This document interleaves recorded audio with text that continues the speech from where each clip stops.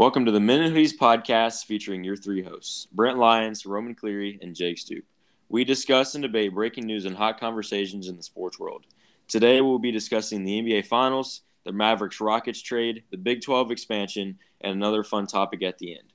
Now I'll start with Roman because we're going to get to Brent pretty quickly here. But Roman, how have you been, and are you looking forward to this episode? I suppose I am. It's not exactly fun from my perspective to see the Warriors win it again, but they earned it. They grinded it out. This is probably the most impressive of their four championships. So, yeah, Curry, Thompson, Green, Steve Kerr, they'd all definitely deserve this one. Congrats to the Warriors. Yeah, Brent, is that a laugh over there, or those tears? What are you feeling right now? It's not quite I don't know. How most of the time, like when like something happens, something good happens, like that's important to you. You don't really realize that it happens until like after the fact. I'm Yeah, feeling I that. understand I'm that. I'm feeling that right now. I'm not really like I'm the whole. It's not really all hitting me right now. But tomorrow morning, I'm gonna wake up and I'm gonna be like, oh my gosh, we won the NBA Finals. Like this is crazy. I feel like the thing for me mostly is the fact that nobody was expecting the Warriors to be anywhere near this point at the beginning of the season. The amount of hate I got this year was insane. And I'm really happy for these guys. I just saw a video on Instagram right before we started of all the analysts and all the first take guys and all these people saying, like, I remember vividly the first take episode where they were asking if how many finals Curry would be to in the next 4 years, and all of the people on first take held up zeros over their eyes like Curry does for the 3-point thing, but only with zeros instead, and they just won another NBA Finals. So I hope they're feeling it right now because I'm feeling great. I'm so happy for Curry and all these guys. I'm happy for Thompson and Green, and not really for Wiseman, but I guess he got to see. I guess if Memphis has to fail in something, at least one Memphis guy can experience what it's like to win while the rest of the city loses. So that's nice. I'm just happy to be back on top. And in the words of Draymond Green, welcome back to the Warriors Invitational. See, and that's one thing I want to bring up. Like, if you want to know what hate is, try being a Memphis basketball fan for 2 seconds, and then you can get a taste of what hate really feels like. But I yeah, got Roman. I got death threats during this playoff run. I don't want to hear what it feels like to be a Memphis fan. I felt what it's like to be a Memphis opponent, and I got death threats. So I'm fine. I'm happy with where we are. I'm excited for the future, and Steph is insane. Yeah, he Steph gets his fourth ring to Greatest point guard of all add time, with. no question. I mean, we've already said that here on the podcast, though. I understand, but if there was any question left, there's I mean, none. this fourth championship definitely has to secure it. I mean, no doubt Oh about yeah, and if I think he's secured top 10 all time, if anybody hasn't put him in there already. That's a whole nother debate, and we can get into that next time. But I would agree with you. What else does this do for his legacy?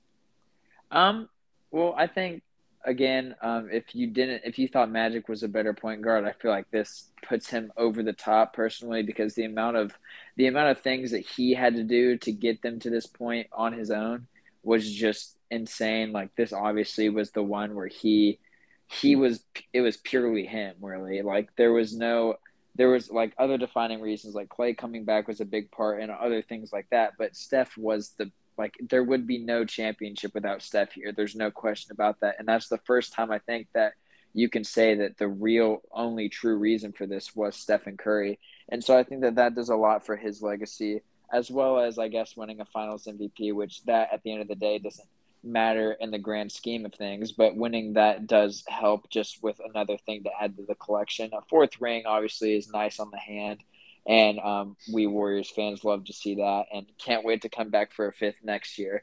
But I think that he's starting to anything from this point on is just moving him up the list of the greatest of all time. Now, he's not going to be the greatest of all time. He's not going to be top three. But if we see him in the finals next year, is he maybe punching a debate for top five? I would say yes.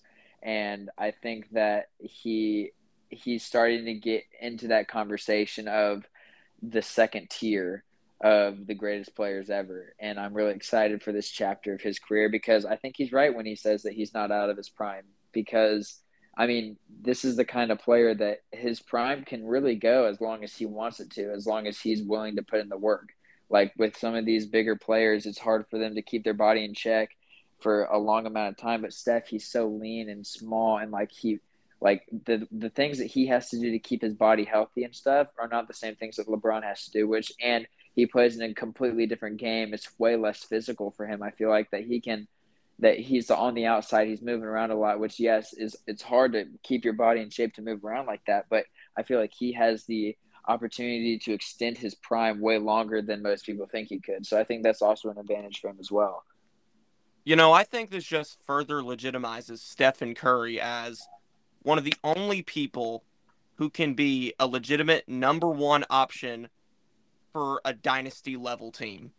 He was undoubtedly the leader of the 14-15 team, but then Kevin Durant came along and they win 2 championships with him as seemingly the main catalyst for both of those. Durant getting or hitting perhaps the championship winning shot in both 2017 and 2018. So people, I think, questioned Curry a bit after that, saying, okay, he needed Durant to win those 2 other championships. And he proved them wrong here this year. This is by far the least talented championship team that the Warriors have had with Stephen Curry. And yet he still was able to carry them to that level. I know he got contributions from Clay, Jordan Poole, Andrew Wiggins, Draymond Green at times, Kevon Looney. I mean, everyone chipped in for the championship. But this year, more than any others, truly, proved that Stephen Curry is he is on the level of the Michael Jordans, of the Kobe Bryants, of the LeBron James, Kareem. Mm-hmm. Stephen Curry is in that tier. And yes. And in no small shout out, I'll give a quick one to Kevin Durant. Thank you for leaving the Warriors and blowing your career up so that Steph Curry could get the recognition he deserves. Thank you for getting swept by the Celtics so that Curry could join this special tier of players and probably move many more rungs up the ladder of the all-time greats while you sit back there. I love you, KD, but thank you. Yeah, imagine having Durant over Curry right now, We'll see. He's going to have a good season next year, but right now we can celebrate. Y'all showing some tough love for Durant, but I want to point that out. He wins 2 championships with Durant, and then those 2 years when Durant left, they were awful. Like, they were a bad team. But and then I'm saying the turnaround that they've had this year, how Curry has been able to lead them to this position. And like you said, there were some people like Stephen A. Smith, for example, like, hey, I think they're going to win it all this year. But for most people, fans and analysts of the league, they did not give the Warriors a chance this year. Even when the regular season finished, they were the 3 seed. I mean, a lot of people were talking about the Suns and the Bucks coming back. A lot of people were talking even about the Nets as the 7th seed in the East. Yet Steph Curry and the Warriors were able to override this talented Western Conference and make it back. And the contributions not only from Curry, but the people around him are, when you compare them to the 17 and 18 teams, you're like, man, this is not as talented. But so many people were able to contribute in the exact way they needed to. Props to the front office being willing to bring in a guy like Andrew Wiggins that most people doubted. Most people saw him as a trade asset, yet he was arguably, second here in the reason they're at this position right now. Yeah, he's getting money this Yeah, summer. he definitely proved himself. But what does it do for his legacy? Top 10 NBA player of all time. I'm very hesitant to put him top 5. I don't have him there yet. But top 10 player, I think you cannot argue that now, just because maybe he's played in a softer era that has absolutely nothing to do with the impact that he's been able to have over this 2010s and 2020s now that you look at it. So, man, Curry deserves all the respect in the world, and he is fantastic. I'm not saying he's top 5 yet, but I think he's cracking that tier. And especially if they come back next year, there's no question that he's debating for it. But I feel like now I think he's definitely worked his way up to that tier. Whether he's in it or not yet, he's either knocking on the door or he's in it now. So take that with a grain of salt, but that's kind of what I'm getting. And no disrespect to Kevin Durant, he's still a great he's a great player, all time great, and he's gonna have a great season next year. But when you're thinking about like Curry didn't play the first season, KD was gone for the most part. He missed like 50 something games, so you can't count that season. Neither did KD, so he didn't play really either. So those seasons kind of cancel each other out. But the season after that, Curry had an insane individual season. Obviously, it didn't go in the playoffs the way it was definitely not the way the Warriors hoped it would. Probably the way that most people thought it would pan out. The Nets didn't do so hot either. But then this year obviously was the eye opener, I guess, for most. And it's not a great night for Curry critics either, I don't think so. You mentioned the front office a bit earlier. I mean, at this point, Bob Myers, general manager of the Golden State Warriors, has to be right up there with Jerry Krause as like one of the executives like of all time at this point. Yeah. I mean, think about what he's gone through since he came in. Like they mentioned the owner coming in 2010 and saying that he wanted to have the impact of Chicago Bulls, Lakers, Celtics type teams. And he has done only that and has exceeded. I mean, drafted Stephen Curry. And then you draft Klay Thompson. You bring in Iguodala from the Sixers. You bring in Draymond Green. Like all of these people that they brought in were only succeeding and surpassing these expectations that they had, and just so impressive that they've been able to go to 6 finals in 8 years. And man, we're gonna shift the conversation from Steph now to the Celtics, the latter end of these NBA finals. How do you see the Celtics responding to this loss, and what changes need to be made? I don't see them getting back here for a while because once Milwaukee gets healthy, I don't think there's any stopping them at this point. Giannis is the best player in the game.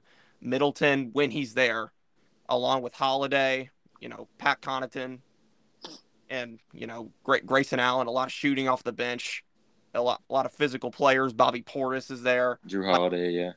Mike Budenholzer is one of the best coaches in the league. I think the Bucks are still the class of the East, and I think the Celtics were very fortunate to make it here. And as you can see, the Celtics just weren't ready for the moment, quite frankly, like from especially Jason Tatum, who quite frankly looked very hesitant to shoot the ball even in the second half. So I don't see the Celtics really bouncing back from this all that well. They may get back to the Eastern Conference Finals next year, but the East still definitely, in my eyes, belongs to the Milwaukee Bucks. And yeah, for me, I think I kind of agree with Roman here. I think next year we're probably looking at Milwaukee representing the Eastern Conference. I think I'll call my shot now. I think it's going to be Milwaukee Golden State next year. I think that not just because I'm biased on the Warriors and that they just won, but I think that Klay kind of got thrown into this season just coming straight back off injury. Obviously, they worked him back in, but he still got thrown in towards the latter end of it. So having a complete offseason, kind of hoping that he doesn't play any 5-on-5s with Miles Turner or anything and tears Achilles or anything like that again, and hoping that he gets like a full offseason of training on all these other things to get ready. He's going to be coming into his first complete NBA season with these guys since 2019 when they made that great run to the finals. So he's going to have an entire season of training, taking on that Middleton to Giannis role with Curry there, and then just adding Draymond Green, one of the greatest facilitators and defensive minds in the game, great IQ for basketball. He is not going to play at the low level that we've seen him in the kind of the latter end of these playoffs. And next season, he's going to be back. He's going to be better. Andrew Wiggins has taken off. Jordan Poole is taking off. You've got Wiseman, hopefully, that's actually going to play basketball. You've got picks in the draft. You got all these pieces. So I'm thinking that we're looking like the Milwaukee Bucks and Golden State Warriors next year. And I think that the Celtics will get back sooner than Roman thinks, but not next year. I don't think next year's the year. The one thing that kind of makes me hesitate about the Warriors a little bit for next year is that Draymond Green is getting worse and worse. And he's still super important to that core. I mean, he was still good enough this year, but how much longer is he going to be good enough? And you still have the Suns right there. You still have the Grizzlies right there. And the Grizzlies, quite frankly, not trying to be biased, but they are the future of the Western Conference. And I agree. But they have the superstar. And it's only a matter of time before the Grizzlies eventually beat the Warriors. It's only a matter of time before Memphis eventually gets past Golden State. The Warriors can definitely make it back next year, but it's going to be a pretty hard road. Well, here's the thing. When you mentioned the Suns and stuff like that, the Suns have their own issue in if they're going to get DeAndre Ayton back or not. Because right now there's talks of getting rid of him or him not, or the money issues that are going on there. So they might not even have him next season. So that's something in question. There's also questions with who's going to be in the West next year. There's talks of Kyrie going to the Clippers and all this other stuff. Like the West is going to look very, very different next year for lots of different teams. So I think that there's going to be a big shakeup in the teams that actually make it. I do agree with you. It's going to be the Grizzlies League. It's going to be the Grizzlies Conference, and there's not many years left where it's going to be somebody else's other than the Grizzlies. I do think that Draymond has at least one more year in him because of the role that they have him in. His role is not to score. His role is to be the playmaker, and his role is to play defense. I think that if he can just stick to that and not try to add to his offensive game anymore, get past that, get past the fact that you're not averaging 17 anymore, I think he'll be fine for at least another year. I think the Warriors have at least one more finals run in them before we have to shut it down. No, I think they potentially do, but it's going to be hard for them next year. Oh yeah, I mean, for Kawhi sure. going to be back with the Clippers. The Lakers will be better next year. I mean, hopefully, anyway. Dude, Dallas and Denver, like so many teams. New Orleans with Zion. Jamal will be back, and of course they'll have the Grizzlies and the Suns, who Grizzlies, Suns, Clippers, don't forget about those teams. Lakers, Nuggets, Mavericks, Trailblazers potentially if they get a package. No. Pelicans, Dallas. Yeah, there are a lot of teams, and I wouldn't honestly. I'm not assuring anything for next year at this point in time because there's so much talent in the league right now. I mean, we're seeing the young guys mesh. Absolutely, the young guys are meshing with the old guys. And we are getting maybe one of the best talent-oriented leagues we've ever seen next year. I mean, we already had some of that this year, but look at next year and it's even better. And I wanna go back to the Celtics here for a second. And I think that this year they surprised. They had arguably the hardest road in what they made it through. I mean, Roman, you talk about all the time. They beat the Nets, beat the Bucks, beat the Heat, and almost beat the Warriors. Like this team has been through so much, and they've showed that they can play through adversity with a team that doesn't look like, the team that you would expect. I mean, they have no real point guard other than Marcus Smart. You can argue if he's a reliable point guard or not. I want to see what they do with that. And then like Grant Williams coming off the bench, Derek White, they tried to throw him in this year and it worked for the most part. A young Peyton Pritchard. So I'm not counting out anything. I think that just like last year compared to this year, I think that it can be completely different. So I'm not going to assume that the Celtics can't make it back because there's just so much talent in the league right now. So really, like, I can't predict anything, but I don't think the Celtics fall off at all. I think they continue to play as well as they did in the second half of the season. I'm not even saying they're falling off. I just don't think they can beat a healthy Milwaukee Bucks team because I don't really think anyone can at this point.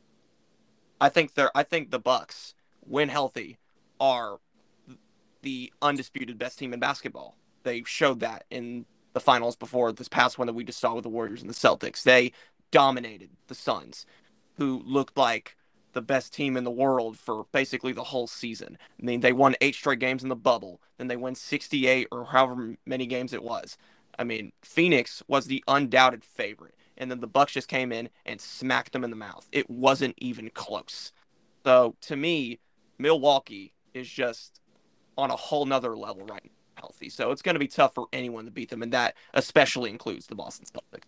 And I think, Jake, when you're talking about when you're seeing the young guys mesh with the older guys, I think that this is kind of like the 2014-2015 season when we started to see the young guys at the time, like Steph and all of them, start to mesh with the Tim Duncans and all the stuff, and you start to see the league getting taken over by the new era. This is kind of what's happening right now.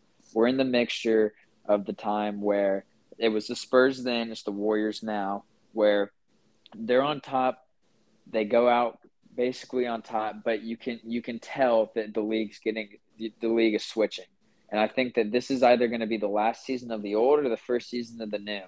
And I think it is exciting, you're right, but I think that it's just how basketball goes, and for me it's kind of sad that my my favorite team's era and my favorite players' era is slowly ending. But I think it's also an exciting time for basketball because you can tell the league's in good hands. So Absolutely. It's so exciting. And the Warriors aren't done either. That's the thing. yeah, They can be better than they were this year with when draft healthy. picks. So, yeah, exactly. We're going to move on to the next part. Brent, congratulations on the championship. And we're going to move on to the Mavericks. Yesterday, the Mavericks traded for Christian Wood. The Mavericks had to give up the 26th pick, Boban Marjanovic, Sterling Brown, Trey Burke, and Marquise Chris. Now, guys, when you look at this trade, who won it in your opinion? Mavericks. The Mavericks definitely won it. They gave up basically nothing Absolutely. for I agree. Christian Wood, who is exactly the player you would envision. Like, we were talking just a few weeks ago about how Luka desperately needed that second star alongside him and Jalen Brunson. And Christian Wood fits that mold in my Yeah. Yeah, this is a perfect trade for the Mavericks, and I'm kind of disappointed that the Grizzlies didn't even try to go for it, being that the Mavericks got Christian Wood. So I mean, hats off to the Mavericks in their front because they pulled off a magical deal here. This when we talked about this a couple weeks ago, I mentioned two big men. I only can remember one off the top of my head, and it was Jeremy Grant. That was the one big man I remember. I mentioned two. I'm pretty sure it wasn't Christian Wood, but I did mention another. But I Probably think that Aiden. this guy, it was I don't know if he was that high caliber, but something along those lines. But it was this is a great pickup for the Mavericks. But on the other side, if you flip the coin here, I want to talk the Rockets side of it. Marquise Chris, I think, is an underrated asset in this deal that the Rockets are getting. When he went on the Warriors that season that they were the worst in the league, obviously they were the worst in the league, so good stats, bad team, maybe. But he averaged like 15 and a half and six and a half, something like that, rebounds. He had a good season. And going to a Rockets team where they're doing a decent job at developing big men right now. You saw Sengun had a really good rookie season, and they're starting to have they have a good developmental staff on the Rockets over there. So you could see Marquise Chris. He's not a veteran, but he knows his way around the league. You could see him maybe taking a step up. So I could see where this could benefit the Rockets exponentially. Besides the fact that they now have another good asset at draft picks. But yeah, the Mavericks definitely won this trade, but I'm also taking a look at the Rockets side, and I don't think they completely lost it either. Roman? Oh, yeah. I can see why the Houston Rockets traded Christian Wood. I can definitely see it. They have their young star in Jalen Green, who, by the way, would have played for Memphis if NIL had implemented earlier. Yep. But anyway, they have Green, who's super young and super talented, had a really good rookie season. But besides that, they don't have anything close to a contending roster. And you have this piece with Christian Wood, who's already 26 years old. And by the time the Rockets would hypothetically be able to build up a roster around Jalen Green, Christian Wood would be probably a little bit too old to really do anything within that. So it's a good idea to trade Christian Wood now to try to get whatever value you want to get out of him. But they just completely failed to do that. The 26th pick in the NBA draft is worth just about as much, honestly, as like a third round draft pick in the NFL. And like Boban Marjanovic, Trey Burke, Marquise Chris, Sterling Brown, like none of those names are ones that like really stand out to you. I'd really like to think that they could have gotten something better than that for a player like Christian Wood, who's a 20-point per game scorer. So yeah, But the Rockets front office has really been struggling ever since James Harden walked out the door, and that just continues here with this deal. But I just love this so much for the Mavericks, and yeah, Christian Wood is the second star that I think they've really been looking for. And now if they can get Jalen Brunson back, they have a really solid trio over there with Wood and Brunson. Here's my thing, though. Did they get from the Mavericks? What pick was 26. Yeah, 26. They got the 20. Okay, so they now have the 26th, the 17th, and the 3rd, correct? Yep. You're telling me that Sacramento would not potentially hop on an opportunity for a player, the 17th pick and the 26th pick, and then you have the 3rd and 4th pick in the draft, and with the 4th pick you take Jaden Ivey, and with the 3rd pick You take one of those big men that's left, one of the three big men that's left. Now you're running Jaden Ivey and Jalen Green at guards. Now you have one of these young, potentially Paulo Blanchero, one of these guys, big men coming in along with Sengun and this young core with John Wall potentially coming back to lead them as a veteran and all these different things, Kevin Porter Jr. And I think that you're looking at a potential win in this trade a couple years down the line for the Rockets, especially if they find a trade, because I know they're interested in getting Jaden Ivey, and a lot of teams are at this point at the fourth pick. But I think that that's a potential move that Houston would be willing to make with those two picks, and that Sacramento might be willing to jump on, knowing that this pick isn't going to do much for them. Yeah. AK, the Sacramento Kings are absolute dumbasses. So, yeah, it could work out for the Rockets in that sense. But it's just like,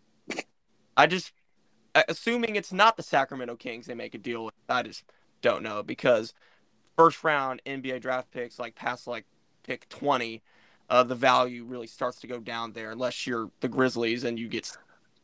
So it's like, I don't know. Dude, the 20 through 30s, I know that there are a lot of guys in the top 20 that are looking really solid, but 20 through 30s, those are guys that can come in and be instant role players, in my opinion.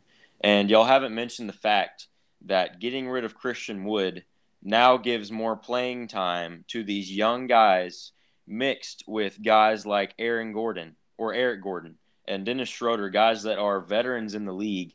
If you can mix that type of talent and give the young guys that you're bringing in more playing time, I mean, what else could you ask for? I mean, this could potentially be one of the youngest teams in the league. If you bring in even a guy like Chet Holmgren, no matter what you think about him, if he proves to be a great NBA player, he probably has the highest ceiling in this entire draft. And that's what I'm looking at here is once you expose all these guys that you're bringing in, you can be such a good team years down the road. And I really love this trade for both sides. I think it's a win-win. Putting Christian Wood on the Mavericks gives Luka a way better option down low than Dwight Powell, pulling a little bit of pressure off of him. Now the real question is for the Mavericks, what do you do with Jalen Brunson? Because you've got the spacing now that you've got Christian Wood who can hit the outside shot. Do you pay Jalen Brunson or do you let him go and bring in another guy? Now, that's a decision that I have no idea what they should do because Jalen Brunson proved he could play. So now here's the thing: you can't afford someone on the level of Jalen Brunson, though. There's no guarantee of. I was going to say you can't afford to let Brunson walk. You at least have to sign and trade him somewhere else because you can't afford to give him up with no consolation prize. So I think that either way, they're going to have to sign him. Now, whether you give him up is a front office decision that can't obviously be predicted really because it's all going to depend on what they decide to do. But I also don't think that you're going to I also don't know if it's the right decision to move him or not. I think that either way that they need to sign him and either they need to keep him or they need to trade him after they sign him so that they can get something from him instead of just letting him walk away to another team. Yeah, I agree. I don't see how that all fits together yet, but I think Christian Wood being added to this roster, no matter what you do with Jalen Brunson, immediately helps Luka. Oh, yeah. I mean, adding any talent helps Luka. We talked about this a few weeks ago. Like when we asked the question, like, what does Luka need? We all pretty much more or less said more talent, more pieces, more stars around him. That's exactly what the Dallas Mavericks did in this trade for Christian Wood. So, yeah, I personally want to get Brunson back because I don't think he's a second option, but he's a really good third option. And now he can presumably be that third option behind both Luka Doncic and Christian.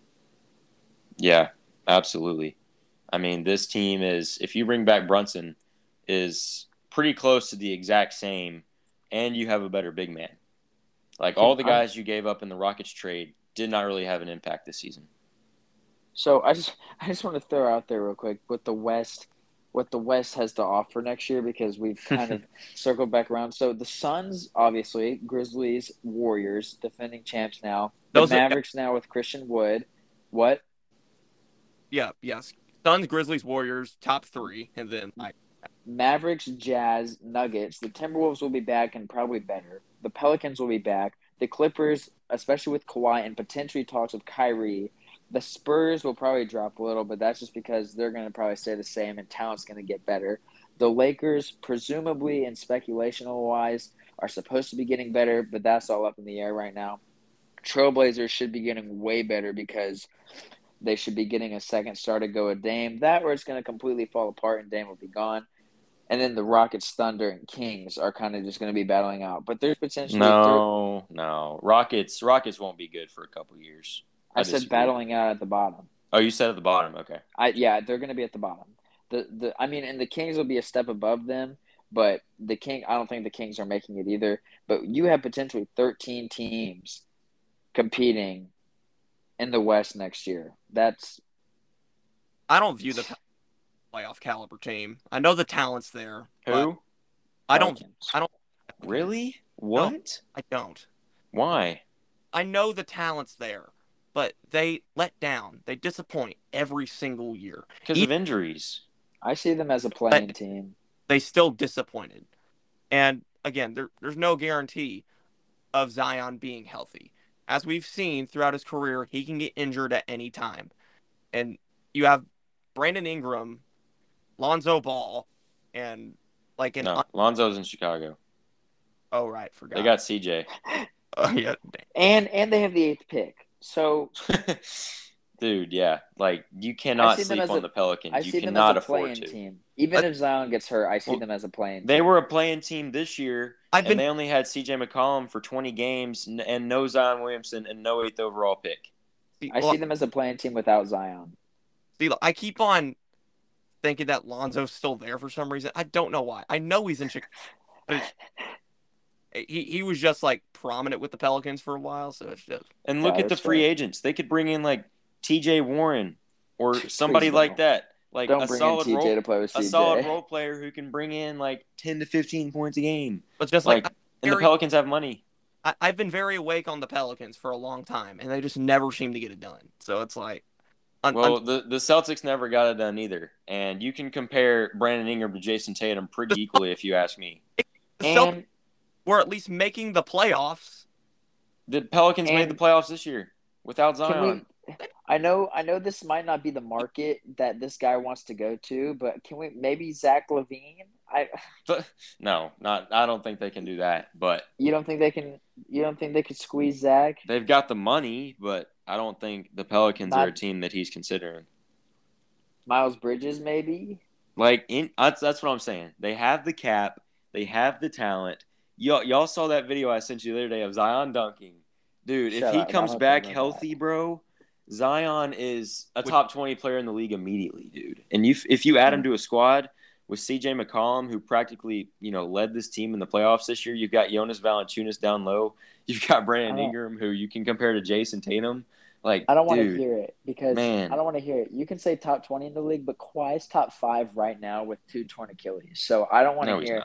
No, he's not. He's top 15. No, but I'm dude, interested to see what the Trailblazers do with Anthony Simons. Yeah, Anthony Simons, I think deserves maybe 4 years, 81 mil, 84 mil, around that range. Really? Yeah, he's that good. He's that. I mean, look, he's the real deal. Oh, I 100% think he's the real deal. Okay. I mean, he's not the second complimentary piece to Damian Lillard. I mean, you kind of threw him in there. Maybe. I mean, I don't know. It looks like they're trying to rebuild, so we'll see what happens. But either way, trade Anthony or Dame. And I think it would have to be Anthony there, but trade to the Spurs. I don't know. That would be pretty good. I mean, there's so many options, and this league is just growing so much. And I'm in love with the NBA right now. Expansion teams. I don't know about that, but give them to the Sonics. Yeah, you got it. We do need them back. Yes, we do. I've heard there's talks about getting them. There are. Well, yeah, there's been talks for 7 years now, and Adam Silver doesn't want to make do on the promises he's made to Seattle. Hey, well, we'll see. And in Game of Zones, he came in pretty clutch with them, so we'll see what happens. But anyways, man, this NBA season has been a wild ride, and I'm looking forward to next year. Draft is in 7 days. Draft is in a week. You've got Summer League starting July 7th, July 11th, one of those days. So cannot wait for next season. Summer League. Absolutely. So we'll see what happens there. But what's coming next is college football, NFL football, end Who of cares about baseball season. NFL? Like, dude, like this, once college football starts, man, we are right back in it with the sports College world, and football that's what comes we're going to first. talk about. College football comes first, and that's what we'll be talking about today. Let's go over the Big 12 expansion, the most recent news that we've heard from the college football world. So what's happened since? OU and Texas are going to leave and go to the SEC next year, as well as BYU, UCF, Houston, and Cincinnati are going to come in and join this already stacked Big 12. So, guys, what does this do for the Big 12 as a whole? You got it. I think it weakens the Big 12 from a branding standpoint because not only did they fail to bring in the biggest brand they could have, which is Boise State, they also lose Texas and Oklahoma, Texas and Oklahoma are just making a really impulsive decision here, in my opinion, going over to the SEC. I know the money is there, but what else, honestly? Like, you're not going to out-recruit Alabama. You're not going to out-recruit LSU. That's just not going to happen. And Oklahoma and Texas, like, from a football standpoint, they've been used to playing this style of Big 12 football forever. Like, how's that going to work out with the SEC, where guys are just so athletic, so big, so strong? I mean, everyone is good in the SEC. I think it could work better. Everyone is physical in the SEC. And Texas especially has been disappointing in the Big 12 forever. So how's that going to work out in the SEC? I don't know. Oklahoma, I mean, they got a chance. They have a really good chance, but they lost Lincoln Riley. They lost the best quarterback in college football. And now things aren't just looking great for them at the moment. I think it could be better from a football standpoint for both schools. I mean, Texas is a team that is top 5, top 10 recruiting class every single season. And they're bringing in guys. I'm saying they're bringing in guys that fit the Alabama style of football. And OU at least has been really successful in playing a brand of football that, you argue that they didn't really fit in with the first place. And they were able to be successful with it. Now, you move OU and Texas into a stacked SEC where they are able to contend in this conference every single season because of the caliber they are getting in with the recruiting classes. So I think that could work better, honestly, and it just makes the SEC so much more exciting. And, I think overall it is a fantastic move. If you have a chance to go to the SEC, money-wise and, popularity-wise, why not take that up? Oklahoma and Texas are going from, like, the first and second teams in the Big 12 to, like the 6th or 7th team in the SEC. That's just who cares? Who cares? Well, here's my thing on it. First off, I think that in general for college football, we need a realignment in general, not just with some conferences. I think that we need to redo that entirely. I think that it's time for that because teams, it's kind of getting out of whack a little bit. And I think, first of all, Notre Dame needs to find a conference. And second of all, I think we need to just set alignment, redo that in general. Second, I think that money-wise, Roman's right. They gain a lot of money going to the SEC, of course, to the Big 12, kind of leaving the Big 12 a little lost, finding a new name brand football program. But I think where I disagree with Roman here is that I think that this is a way better move for Oklahoma and Texas going to the SEC than anybody's giving them credit for. We are set to expand the college football playoffs in the next couple of years, and doing that means that more teams make it in, obviously. And the SEC already has a biased chance to make more teams in than any other conference in the country, whether people admit to that or not. Mm-hmm. And so if you're Oklahoma or Texas, you're entering into a league where you are a name brand program.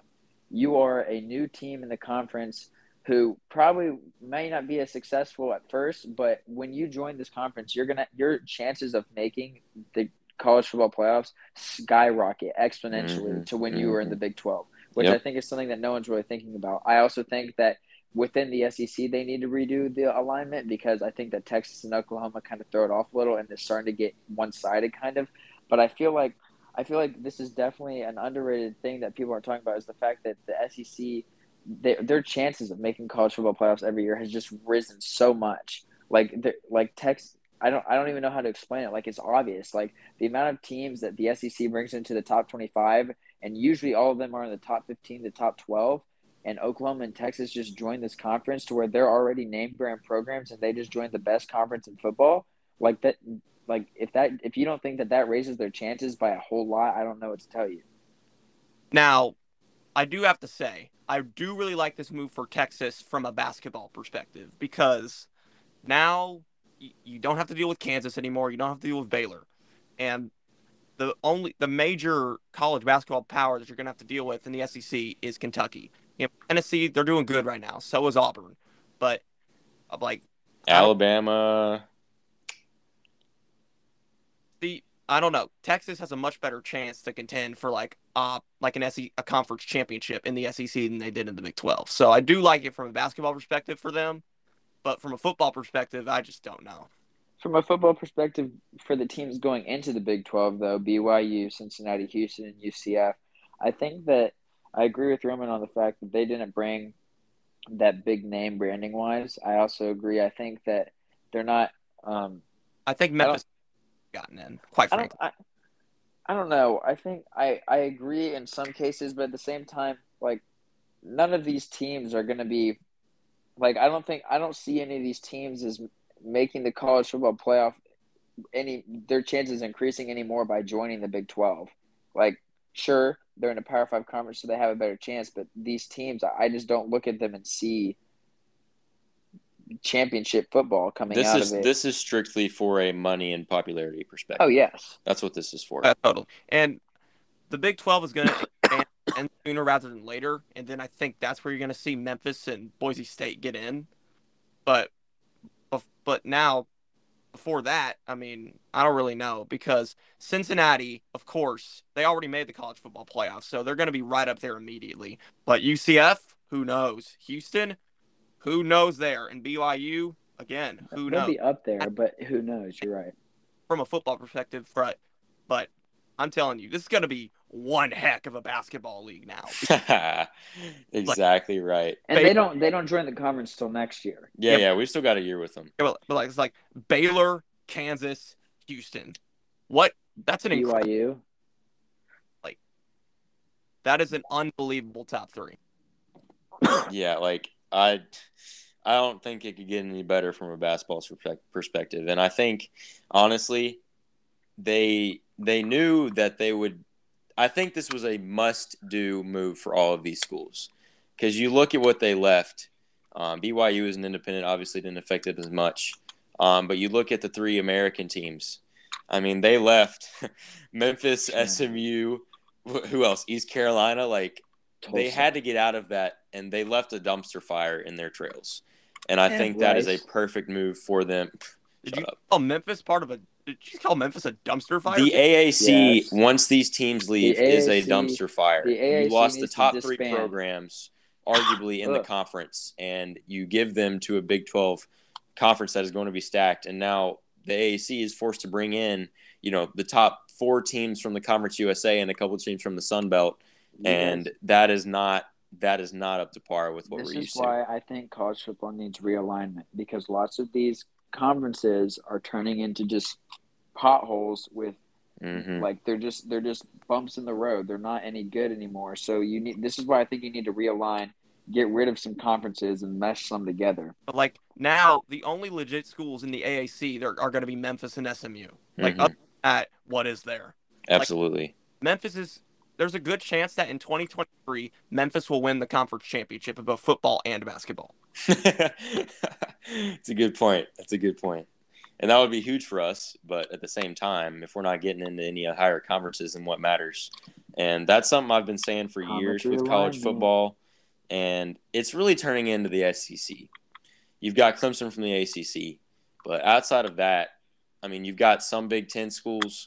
And then it's pretty much just going to turn in the SEC. And like you said, Brent, huge move for Oklahoma and Texas because Oklahoma especially was already getting into the college football playoff night, and they had to go 11-1 or 12-0 to even have a chance.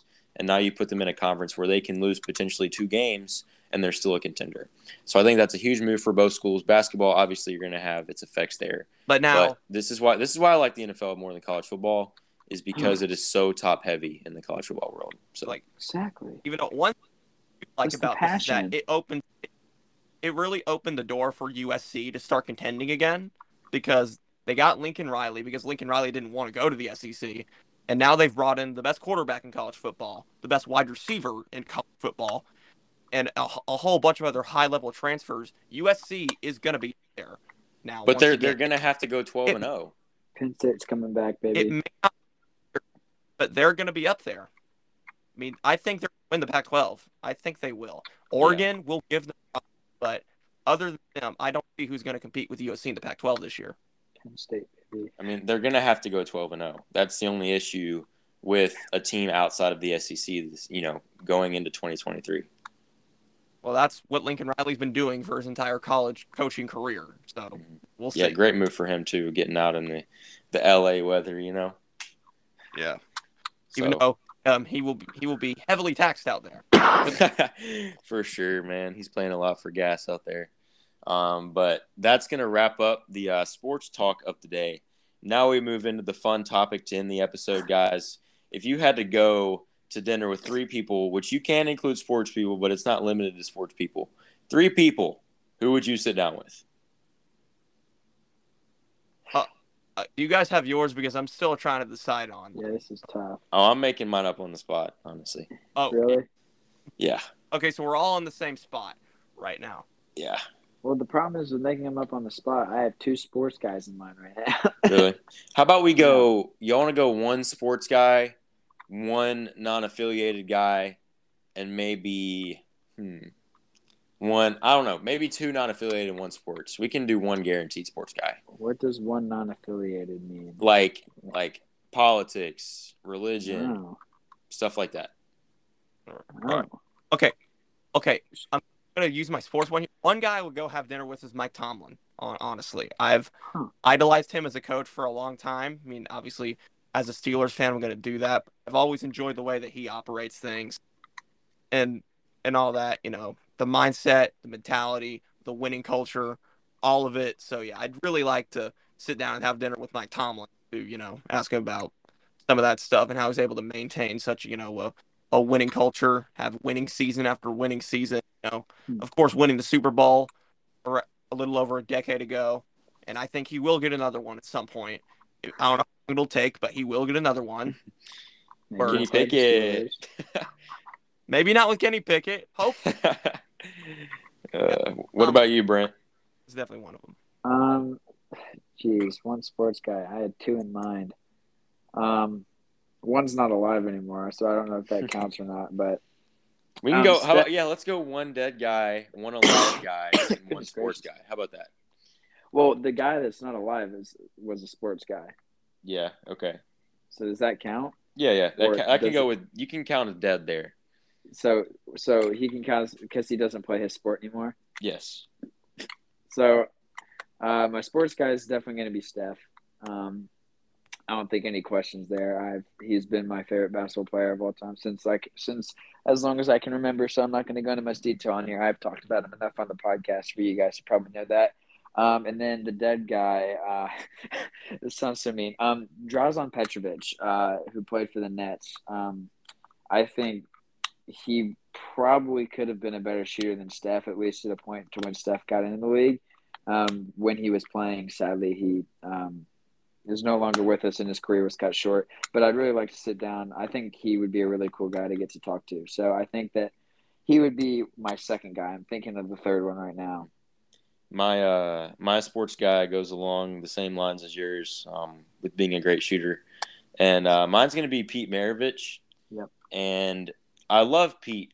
If you've ever seen his movie, The Pistol, it's a very good movie. And I love his life story. Growing up with a dad who coached at Clemson, started on varsity as an 8th grader. I mean, a guy that was just, defying so many boundaries. He was really the first player you look at that just was a sharpshooter. I mean, you see numbers that he would have averaged like 50 a game in college with a 3-point line. And I want to talk to him about his basketball career, but also a huge part for me is your faith when you're looking at how important you are to me as a person. And Pete Maravich, became a Christian after he retired and then lived on to share the gospel over the entire world. And I just want to talk to him about, what it's like balancing being a famous celebrity who everybody knows, you're known worldwide, but also a guy that can be humble enough to say that he's not good enough and then put Jesus Christ above himself. So my sports guy would definitely be Pete Maravich just for all those reasons. Yeah. What about you, Roman? Who is your second person? All right. So I guess I'm going to use my dead person category here. Freddie Mercury. I'm going with Freddie Mercury. Wow. Who is that? Remind me. That's my dead person. The lead singer of Queen. Oh, okay. Yeah, I mean, Queen is a band whose music has really stood the test of time. They have a countless number of hits and all that. And in my eyes, they're my favorite band of all time. And Freddie Mercury is the greatest lead vocalist in the history of music, probably. So I just really like to sit down with him, and, talk to him, what that was like and all that. And also, dealing with all the stereotypes of back then, considering how flamboyant of a person he was and all that stuff. I just feel like Freddie Mercury would be a really interesting person to sit down with because I have a feeling he'd have a lot of interesting stories. What about you, Brent? Jake, who's your second person? I've already said two. Oh, yeah, you have. Mine is Dietrich Bonhoeffer. If you don't know who that is, he was a pastor in Germany, and he was one of the main catalysts who was a part of saving Jews from the Holocaust and bringing them in and escorting them out of the country. And just the way he was able to, live for truth in a time with Hitler when he was so, he was reigning supreme, and he was one of the only ones that were, willing to defy the odds and stand up for what was right. And I really love Dietrich's story, and I'd love to talk to him just, again, how to be a leader in the midst of so much turmoil. So, Brent, what about you? What's your third one alive? My third one, and it took me a couple minutes to think of it, and then I was going through the list of famous figures in my life, whether people think they're famous or not, and I stumbled across this one, and I was like, this is the one. Brother Steve Gaines. For those of you who don't know him, he's the pastor at Bellevue Baptist Church. But I just for reasons beyond what I can explain, he just looks like a guy when he gets up there that I'd want to eat lunch with. Obviously, there's the spiritual aspect of it, and I love to talk to him about that. But I feel like he's just got such a relatable personality, and he definitely has lots of stories. So I think that he'd just be a really awesome guy to sit down with. So maybe if he listens to this, we can hook that up. I bet if you emailed him, he would. That could be an option. But Roman, what about you? All right. So my third person alive is going to be Sam Raimi. He is the director of my favorite film of all time, Spider-Man 2. So I'd obviously sit down and talk to him, the process of making that, his early film beginnings were in like the horror stuff and all that. So I'd probably get into that a little bit with him as well. How the process was like, directing, in my opinion, the greatest superhero trilogy ever. It's 1 and 2 being fantastic, and then the third one not being as great. A lot of, mostly because of like studio interference and stuff like that. And I was getting back into the superhero genre, directing Doctor Strange in the Multiverse of Madness. So yeah, Sam Raimi is definitely, if I had to pick someone else alive to have dinner with, it'd probably be him. Yeah, that's a good answer. Good one. I'm going to wrap it up with my third one alive. Has to do with sports. And man, if you know me, and if you've ever watched a basketball game with me or a football game with me, you know that this is my idol when it comes to the sports world, and that's going to be Kevin Harlan. Yeah. And I'm not trying to be weird, man, but if I sat down to eat dinner with him, I'm just mesmerized by his voice. Like his voice is just like so captivating to me. Like it's perfect for on-camera stuff. And I think just asking him questions, like that's something that I might want to do in the future. Commentating and analysis, like sitting down with Kevin Harlan, just asking him like, giving me advice and stuff, like, man, I would love that so much. Jake's going to ask Kevin Harlan the longest questions just so that he'll have to talk for so long. So you can just sit there and listen keep elaborating, Kevin. See, like, I didn't want to do, like, any commentators or whatever because those are, like, my big-time idols in the business and all that. And I don't know if I really want to meet them until, like, I'm actually, like, there myself in a sense, so. Hey, well, the biggest thing in that world is connections, and if I can sit down with Kevin and have a connection right there, man, if I show my support in the moment, he might call me up. But I've got to show my support for Mr. Harlan there. But like Yeah, you go ahead. when it's someone that big, it's gonna be hard to establish a connection. So I don't know. Oh, well, absolutely, but this is a dream and this is This is a hypothetical. dream. So if I could do it, I definitely would not pass up on the opportunity. Oh, no, I'm not saying I would either, but I feel like I wouldn't even be able to speak. like let him do all the talking. my biggest idol in the commentating world is Al Michaels. I think he's the greatest. Yeah, For sports, so I don't even know if I'd be able to talk to him. So it's and he's a nice guy too. yeah. He's awesome. Booger McFarland. Oh, Skip Bayless, anybody?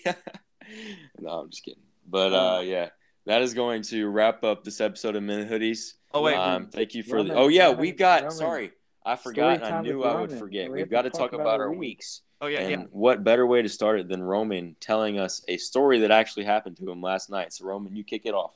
All right. Again, this isn't like too crazy or anything, but it is Can't wait. funny or whatever. So okay, just to start off with the gist of it, my mom really likes ice. Like she really likes chewing on ice. That's just like her thing. It has been for years. I will never understand it, but that's just how it is. So yeah, she really likes chewing on ice. So and like so much so to the point where we have like two different sources of getting ice. Of course, one is like the refrigerator, like ice maker or whatever, and we have a whole separate ice machine as well in our house that like makes ice that looks like the ice from Sonic, if you guys know that. Or yeah, that's how much my mom loves ice, and both of those were not operating last night. So like some residual had built up in the ice machine, so we couldn't really use that, and for some reason the refrigerator wasn't working either. So mom needed ice, and it was late at night, and she needed ice.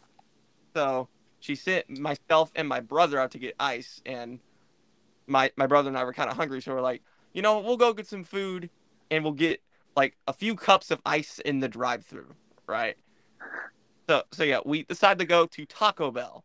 That's just what we decided. It was one of the only places open. So yeah, we go to Taco Bell. We like order our tacos, or whatever. And I go to order the ice, and they said we don't got no ice. Okay. It's like the most Taco Bell thing ever. So yeah, That doesn't make any sense. Why would Taco Bell have no ice? Yep, they verbatim said we don't got no ice.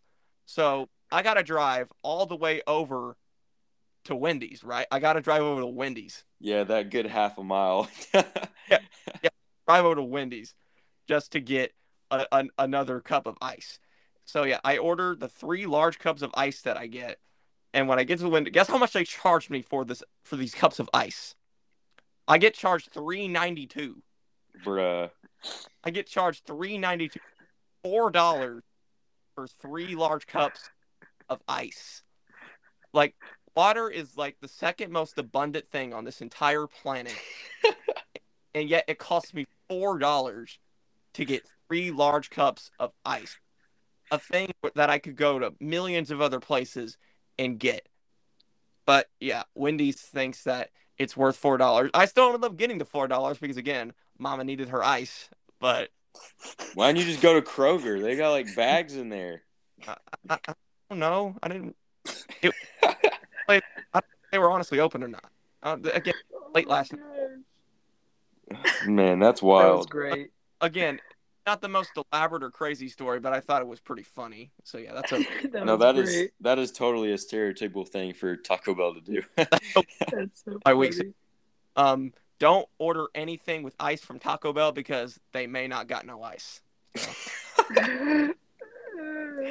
Brent, do you have any crazy stories as well? Like what was your week like? That? What was your week like, Brent? Well, I mean, the Golden State Warriors just won the NBA Finals, so I mean, I'm on cloud 109. I mean, like I can't even say. I can't say it. I don't even remember what he said.